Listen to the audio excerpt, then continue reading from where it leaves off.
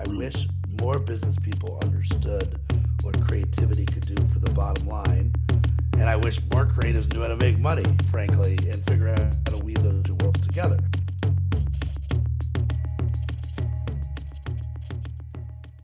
Welcome to another edition of the Columbia University Sports Podcast, The Cusp Show, where we talk about the business of sports and media, disruption, innovation, leadership, all different kinds of things. I'm Joe Favorito. It is here at the middle of January 2023, and I'm flying solo today as my usual co-host for the last 5 years. Tom Richardson is off doing other things on a Friday afternoon in January. And we're going to talk about career journey, reinventing yourselves, a lot of the things that we like to talk about with a special guest who I met last summer at an SBJ, Sports Business Journal Leadership Conference. He had come and presented his book, which we'll talk about a little bit. But his journey, especially on the storytelling side and on the agency side and on the inspiration side, is really unique. And I thought it would benefit the listeners. We have both going back to school in various places around the country and around the world, but also people who are looking to kind of figure out what's next. And I'll leave that as a caveat of saying this year, as we do our podcasts, and we're now well in excess of 300, we're going to talk a little bit about second acts, because I think second acts are more relevant today than ever before. But our guest today is Ryan Berman. Ryan, welcome to the Cusp Show. What's up, Joe? Good to see you. Yeah.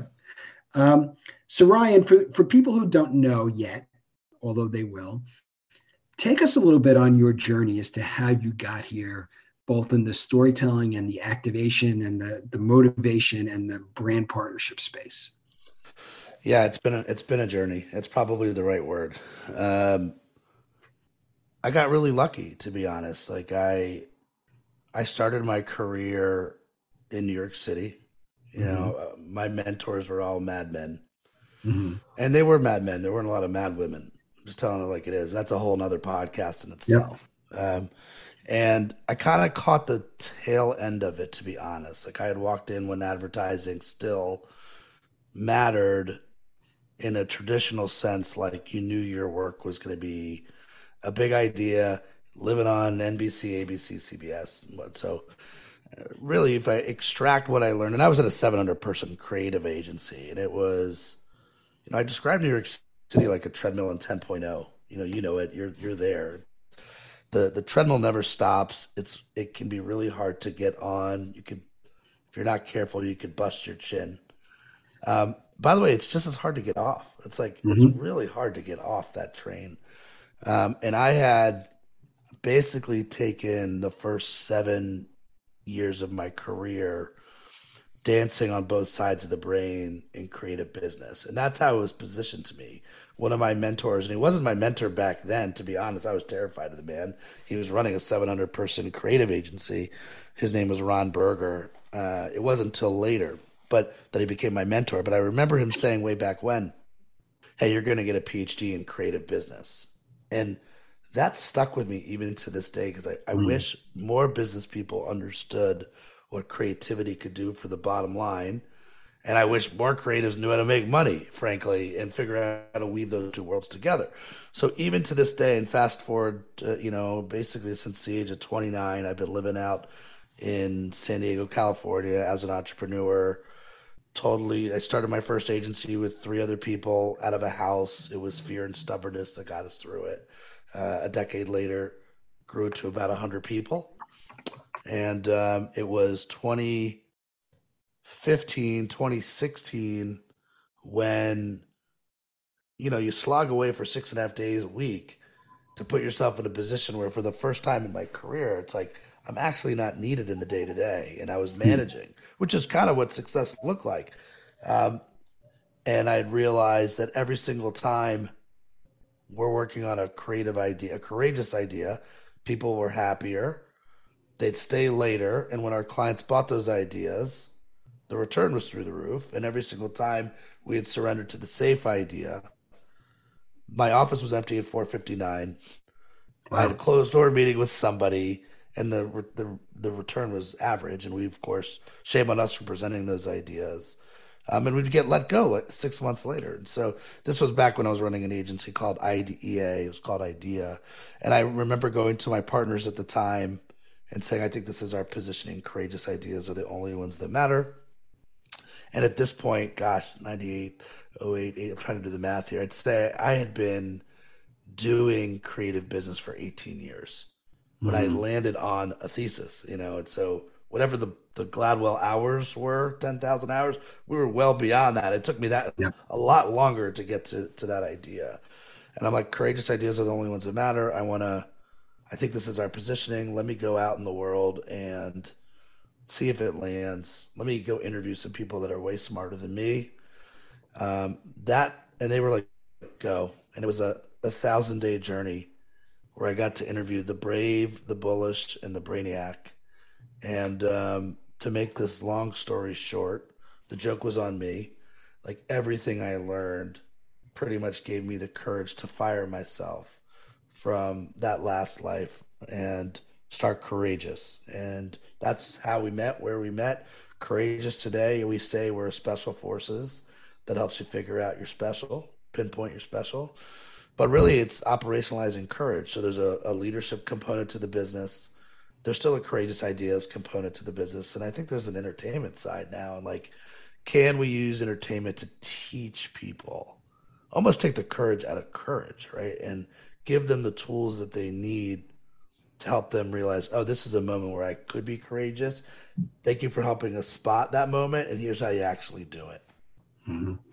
How going back to the agency, we are in sometimes, especially sports media and brands too, a risk averse business. How much of the sell in, and if you even think of an example or two, the sell in had to be take a chance with us because, or did you come up and was there an example without naming who it was of someone who you thought was the greatest idea ever, and they're like, nah, we just want to do the buy. Yeah. So what I think I know, because you never know, but what I think I know is that it took me to my third business, Courageous, to Mm-hmm. get how important weaving your point of view into the name of the business is. I truly believe this. Now, look, obviously, I don't have Google money, so I can't Right. come up with a name that doesn't mean anything and then make it mean something. And I also, I'm grateful that I'm not a legacy brand where like 150 years ago it was like the name on the door was the company and that was the person and that's that. So I actually do myself a huge favor, and I think anyone that's listening to the show that is interested in being an entrepreneur or going into story or going into marketing or going into a risk averse business, just by calling ourselves courageous, we're telling the world who we're not for as much as we're telling the world who we are for. And I Mm-hmm. didn't get this right all the time. So, last company is called Idea. Shit, there's bad ideas, Joe. No idea. No idea, right? Bad idea will take you back Yeah. further, than a good idea, obviously. And so I don't think we were as clear as we could have been. And I think the whole goal of the exercise is to how fast can we match logic with a client. And even you talked about in sports, or I think it's not just sports to me, it's every business has risk averse moments, and you understand why. And the bigger you are, often the harder it is to leap. And I always say, if you're risk averse, you're unbeknownst to you, you're courage averse. If you're in the risk Mm-hmm. mitigation business, you're in the courage mitigation business. It's the same conversation. It's just mentality on how you look at it. So all I'm trying to do is find that 15%, that Mm-hmm. 10% of leaders or brands who have the mentality to go, you know what?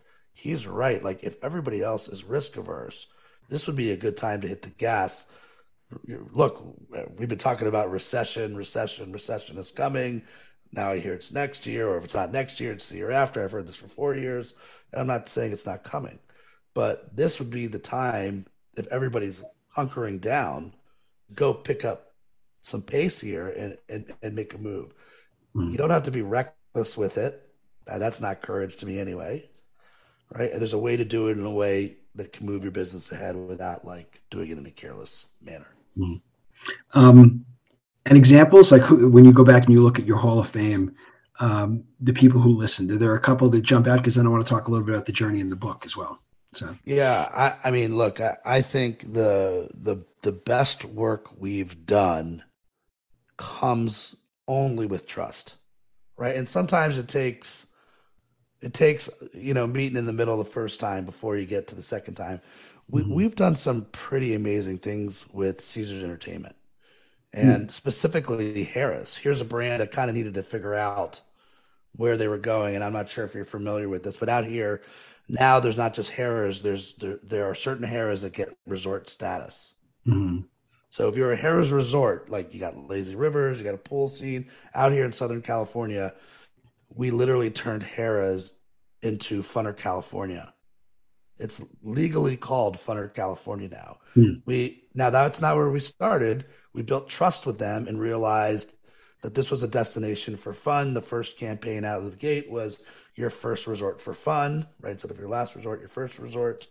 And then building on the first resort for fun, like, hey, we said if this is a real destination, let's make it a city. And so we turned it into Funner, California. If you're gonna have a city, you need a mayor. Our first mayor was David Hasselhoff, Mayor Hoff, who got the key to the city, and he had specific rules. Then the second mayor was Rob Riggle. We're now on to Jane Lynch. And what happened was the conversation of like, okay, imagine Funner, California, and Harris being in Funner, California as a city. What would the boroughs look like? You know, it's not fun. A pit boss in a suit with their arms crossed, Hmm. waiting for you to lose. So the rules of the game, because we got it right on the outside, started to change the culture on the inside. And Joe, this was my aha moment and why I chose to leave my last life is I found we were being hired transactionally to tell stories to the outside world that were BS to the culture on the inside. And the Hmm. minute I found C-suites who realized the story had to work first on the inside, even if you take it to the outside world and there was an arrow between the two, that's when you didn't have an attrition problem. You had people that were believing. That's where loyalty came. And so imagine being able to work at a place and co-create a place called Funner California. You want to be at Funner California. You have permission to play in Funner California. So I think that was one where over a period of 2 to 3 years, we built some trust with them, got to do some fun stuff, do some magic. It's still live. You can take a look at Funner CA and hey, come on out if you want and come see the place. Cool. So you fire yourself when you get to that moment of, okay, you're out the door. Um, the journey that you went on and the people you encountered.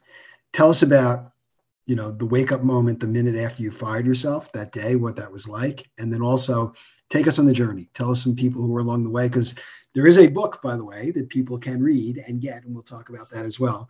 But take us on that journey. So you wake up that holy crap moment. Now I'm unemployed. What am I going to do?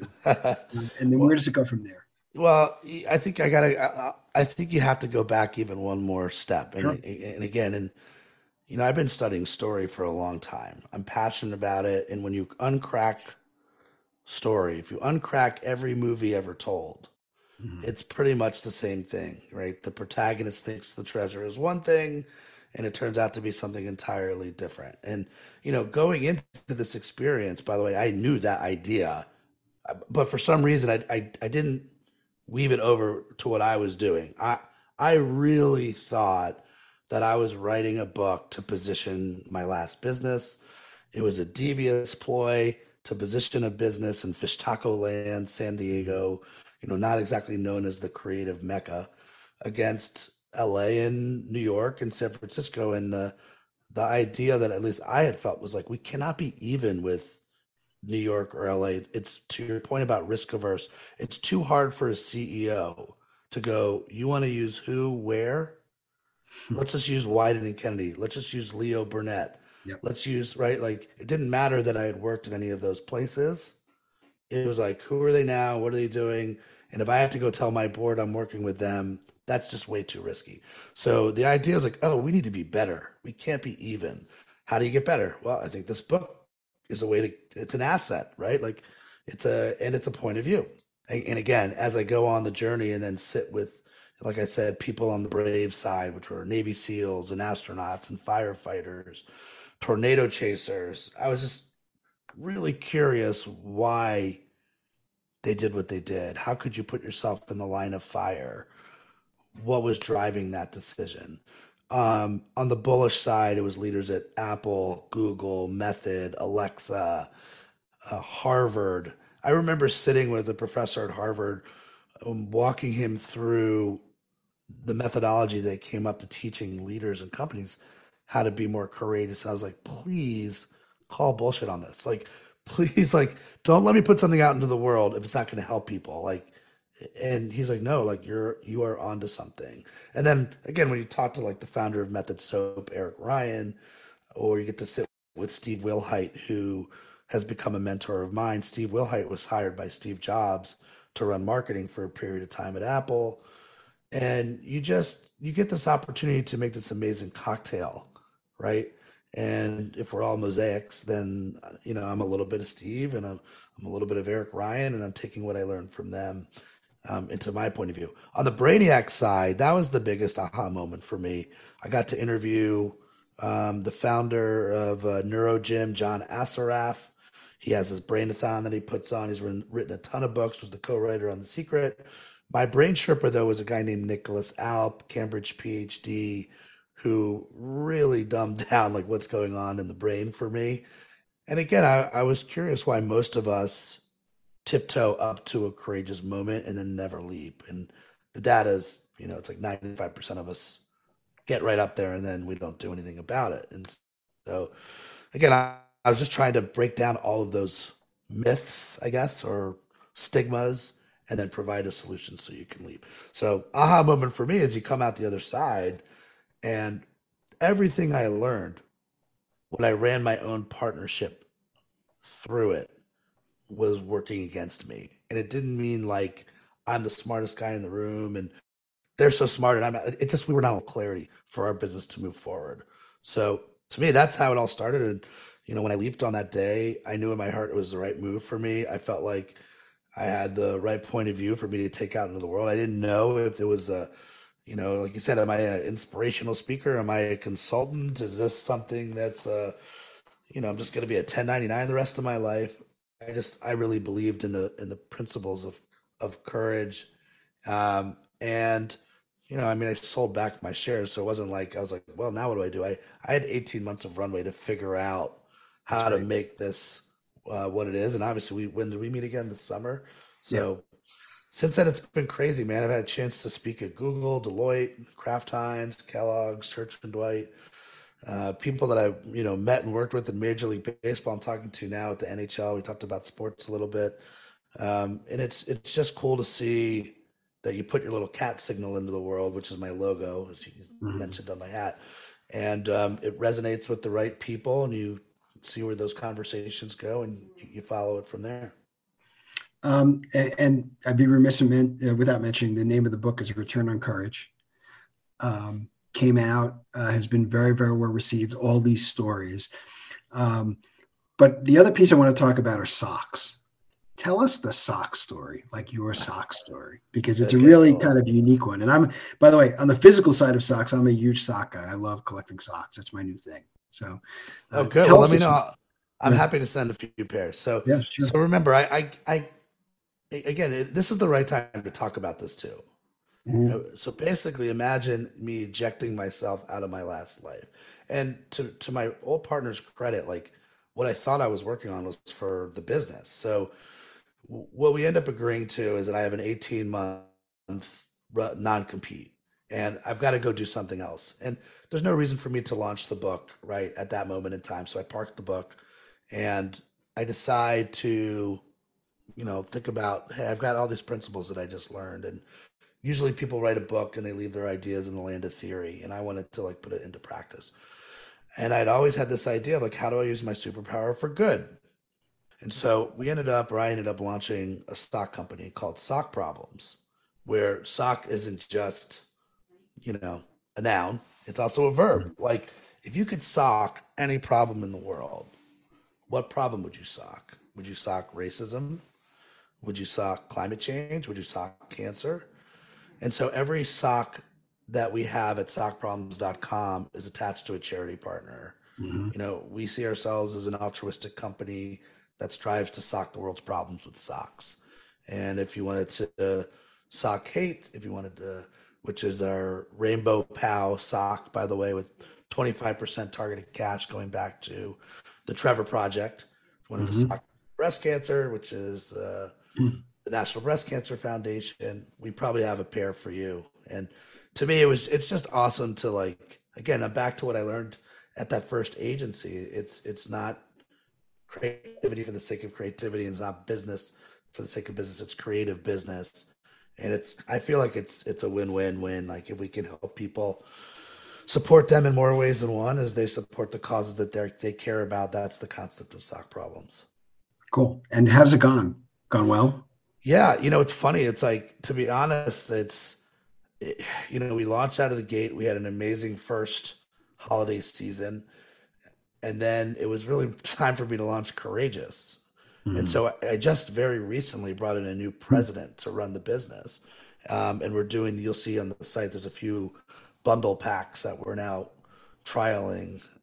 But like fully believe in it, like totally believe in bringing more products that can be win-win wins, right? And I think we all want to make a difference in our own way. And sometimes we feel overwhelmed, right? So just our little way of wearing the sock a problem you care about, or like again, if someone in your family is coping with cancer and you snap a picture of that sock and send it to that person, it's a way to connect us. So I honestly believe it's got a lot of potential.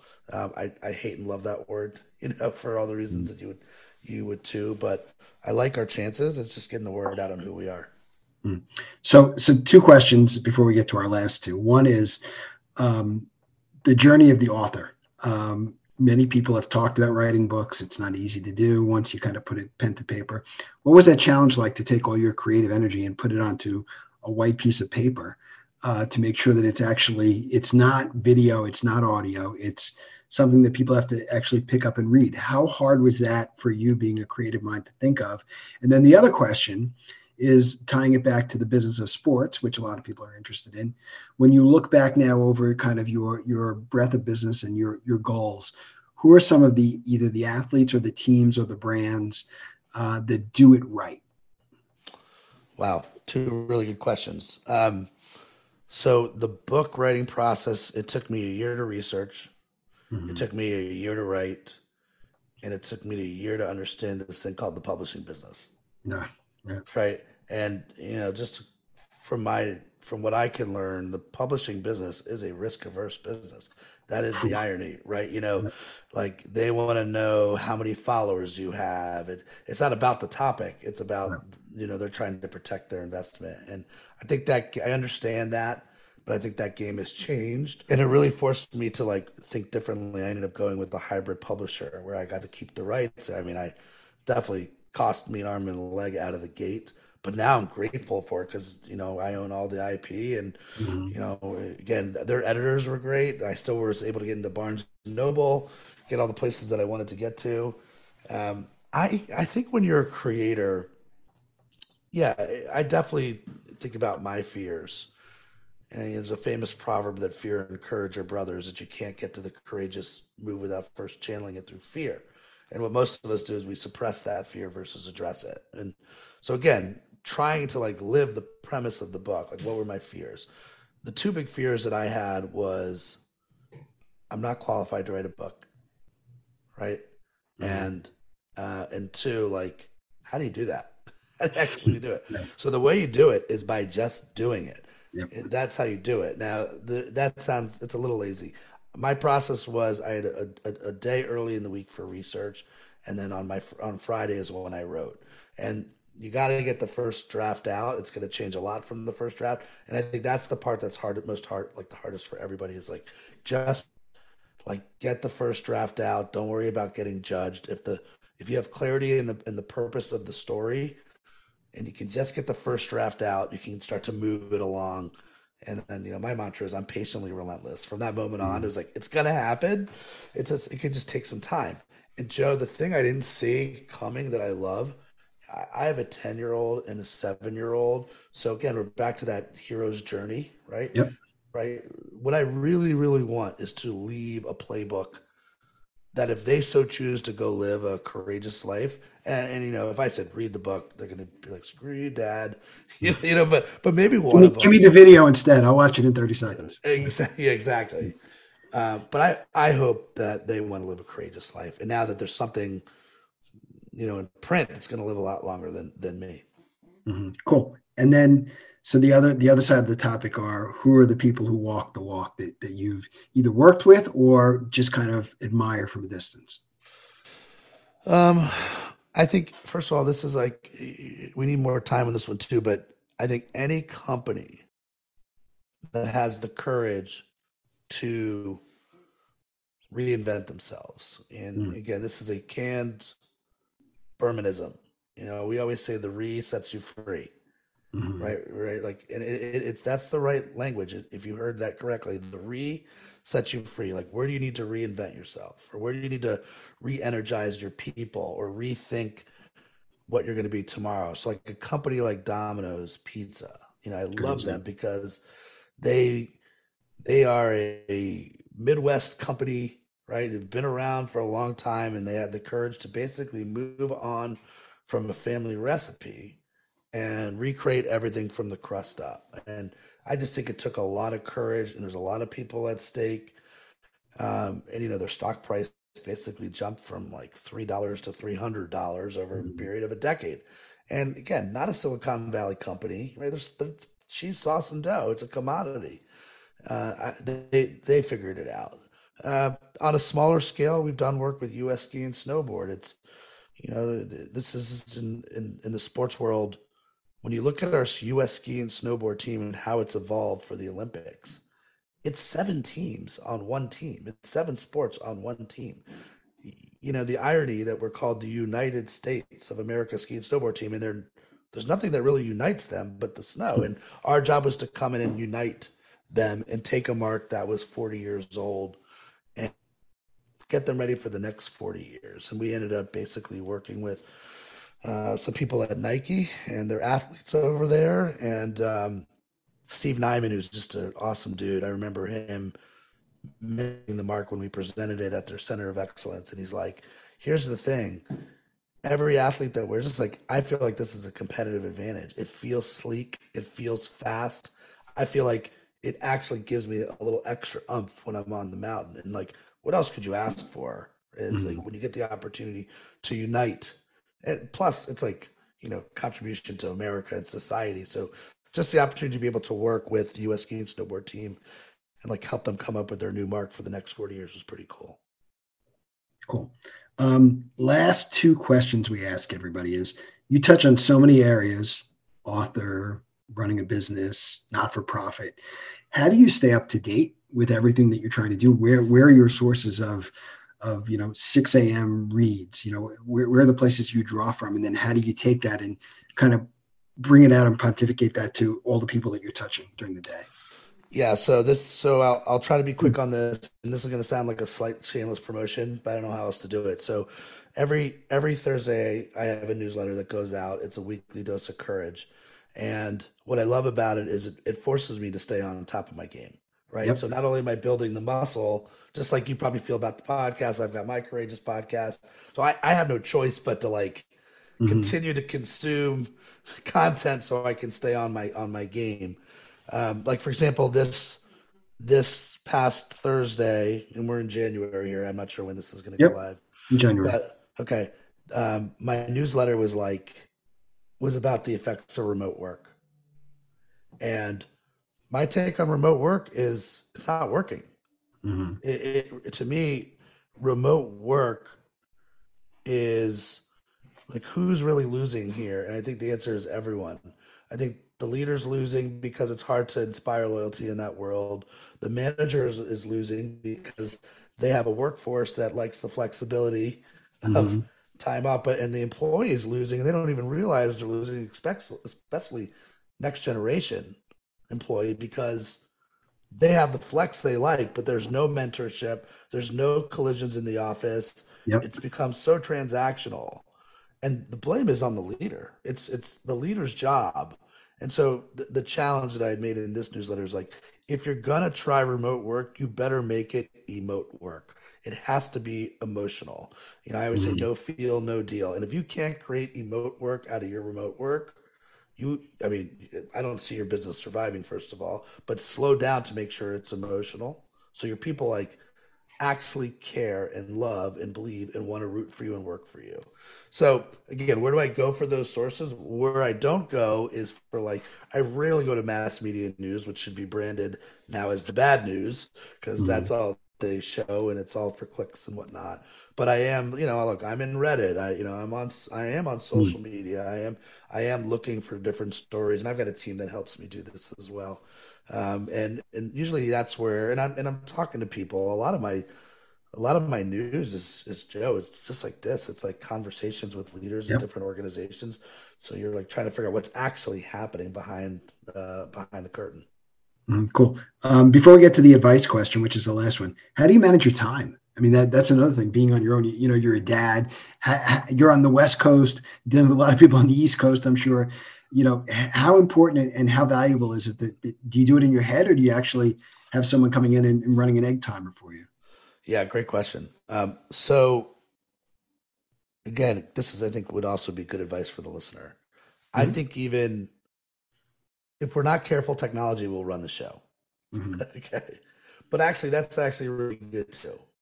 So the person that controls the calendar always wins. Hmm. I think this is, by the way, this is my secret to good relationships too, Hmm. right? So I decide on my calendar the pockets of time that I need for think time.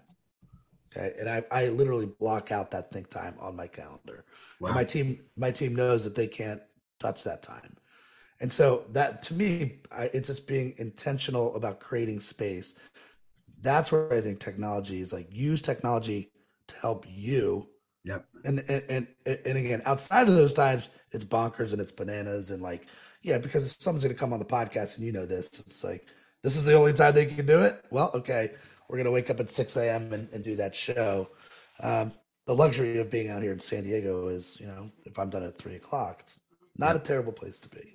Hmm. It's funny, the two things that I saw, which I thought were interesting. They talked about how do you inspire creativity. One was taking account of how much time and the creativity you have in the shower, which many people have great ideas, and the other one was walking. So if you can exercise and be clean, you probably have great ideas together. So, uh, cool. And then the last question: when the young person or the career changer or the person who's fired themselves or gotten fired themselves walks in the door, what's the advice you give them without kind of doing the deep dive from them? Like, what's the 10,000 piece of advice that you've gotten that you think is incredibly important? I'm not sure if I got this. I wish I got this. Mm-hmm. Yeah, I think that when you're in an act break, you're not interviewing for a job, you're interviewing for a mentor.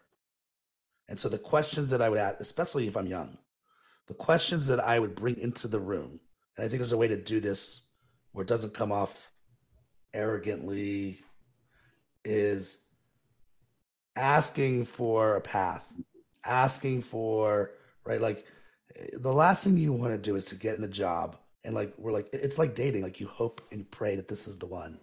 And then you get in there, you're like, well, this is not what I thought I signed Yeah. up for at all. And so, what questions can you ask to talk about mentorship, about, finding the right people to learn from?